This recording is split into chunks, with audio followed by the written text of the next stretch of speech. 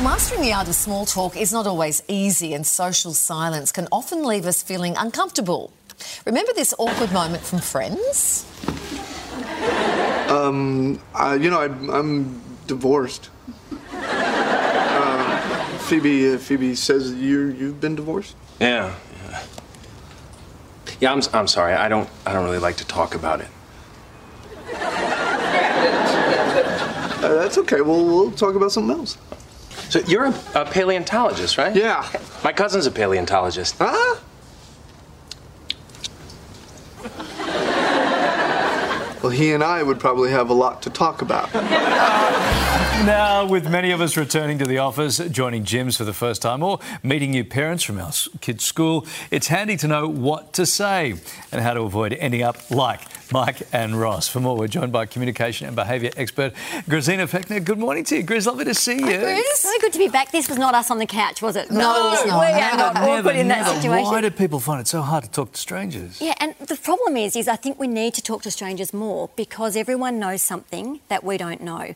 And it's about that mental health and the art of human touch and connection. And the reason why we don't do it is we're scared of rejection.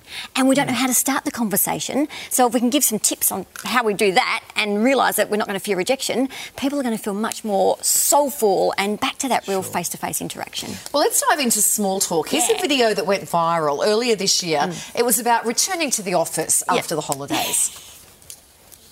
Question about your Christmas? Standard reply, with minimal detail whilst remaining polite.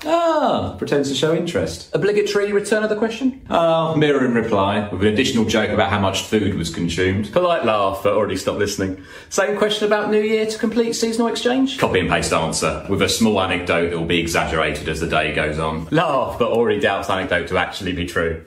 That's great. We laugh, but these type of cliche conversations are an important first step sometimes to connecting with people. How was your weekend? Yeah. How was your holiday? Yeah, It's all about building rapport, and it's those little simple questions that can take you down this rabbit hole, and you might find your very best friend or the most trusted advisor or anybody just by asking those simple questions. So as much as we laugh about them, they're an important part of the way we're made up. Yeah.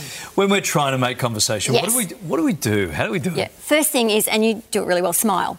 Because it's really hard for someone to be rude or mean if you're genuinely smiling. And I don't mean like a Grizz crazy smile, but one of those with eye contact and open body language. So smile and the world smiles with you. The next and most important is ask a question about them. Not just a question, ask it about them, because people love talking about themselves. And it doesn't have to be intrusive. It can just be a really simple, how are you? How was your weekend? I know that you've just had a wedding, Larry. Tell me about the wedding. So the question about them, and then actively listen. So that's choosing to listen to learn, listen to engage, and then listen to respond back. Not just, hi, how are you? I'm going to a meeting, see ya. But actually stop and listen. We saw earlier the close talker from Seinfeld. Oh, yeah, we did. Obviously, that's what not to do. Personal space is important. What else? It is. So don't run up to someone and just start hugging them. We're not asking you to do that for your viewers on this segment. But what we want you to also think about is don't be fearful of starting up a conversation, because we all were strangers once. You and I were strangers, and then we started a conversation. Don't be fearful, and don't be scared of rejection. If you're scared of rejection, it means you'll never want to go up and ask someone, and then you're just going to live this lonely life and not know anything about anyone else. And no gossip. What's bad about that? So these are don'ts. These are don'ts. Don't invade personal space. Don't fear asking, engaging, and don't fear rejection in case you don't get a response like Ross. Hey, Grizz, what if you're just not in the mood for small talk? What if that happens and someone's ready to go? Yeah, you can literally say to that person, really nice to chat to you, I have to leave. Or if you're on the sporting field with your friends and your kids playing on the hockey or whatever they're doing, just say, really love chatting to you, I want to watch my child and I've got to take these photos. And so really simply just saying, is it okay if we don't chat now? And if you say it in a right, polite tone, they're not going to worry about that.